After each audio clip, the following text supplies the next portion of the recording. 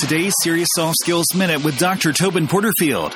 When you look across the business literature and the books that are coming out, we're seeing threads of what when I would describe as soft skills.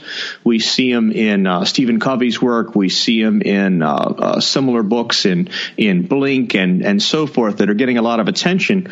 But probably what's different with our perspective is that we see soft skills as being the primary point, not the auxiliary point. And so we really bring them together and look at them as a portfolio rather than just touching here and there on one or two. Key aspect of how we look at it is certainly we value the soft skills, but we recognize that you need the expertise in your area, whatever that is, whether that's sales or computer programming or whatever that might be. And I think about our own faculty now that we're working in university settings.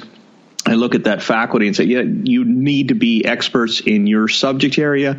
You need to be able to share that knowledge in the classroom, and then those soft skills really allow you to bring it to life. Give yourself an edge at work and in a job search. Visit SeriousSoftSkills.com to find out how.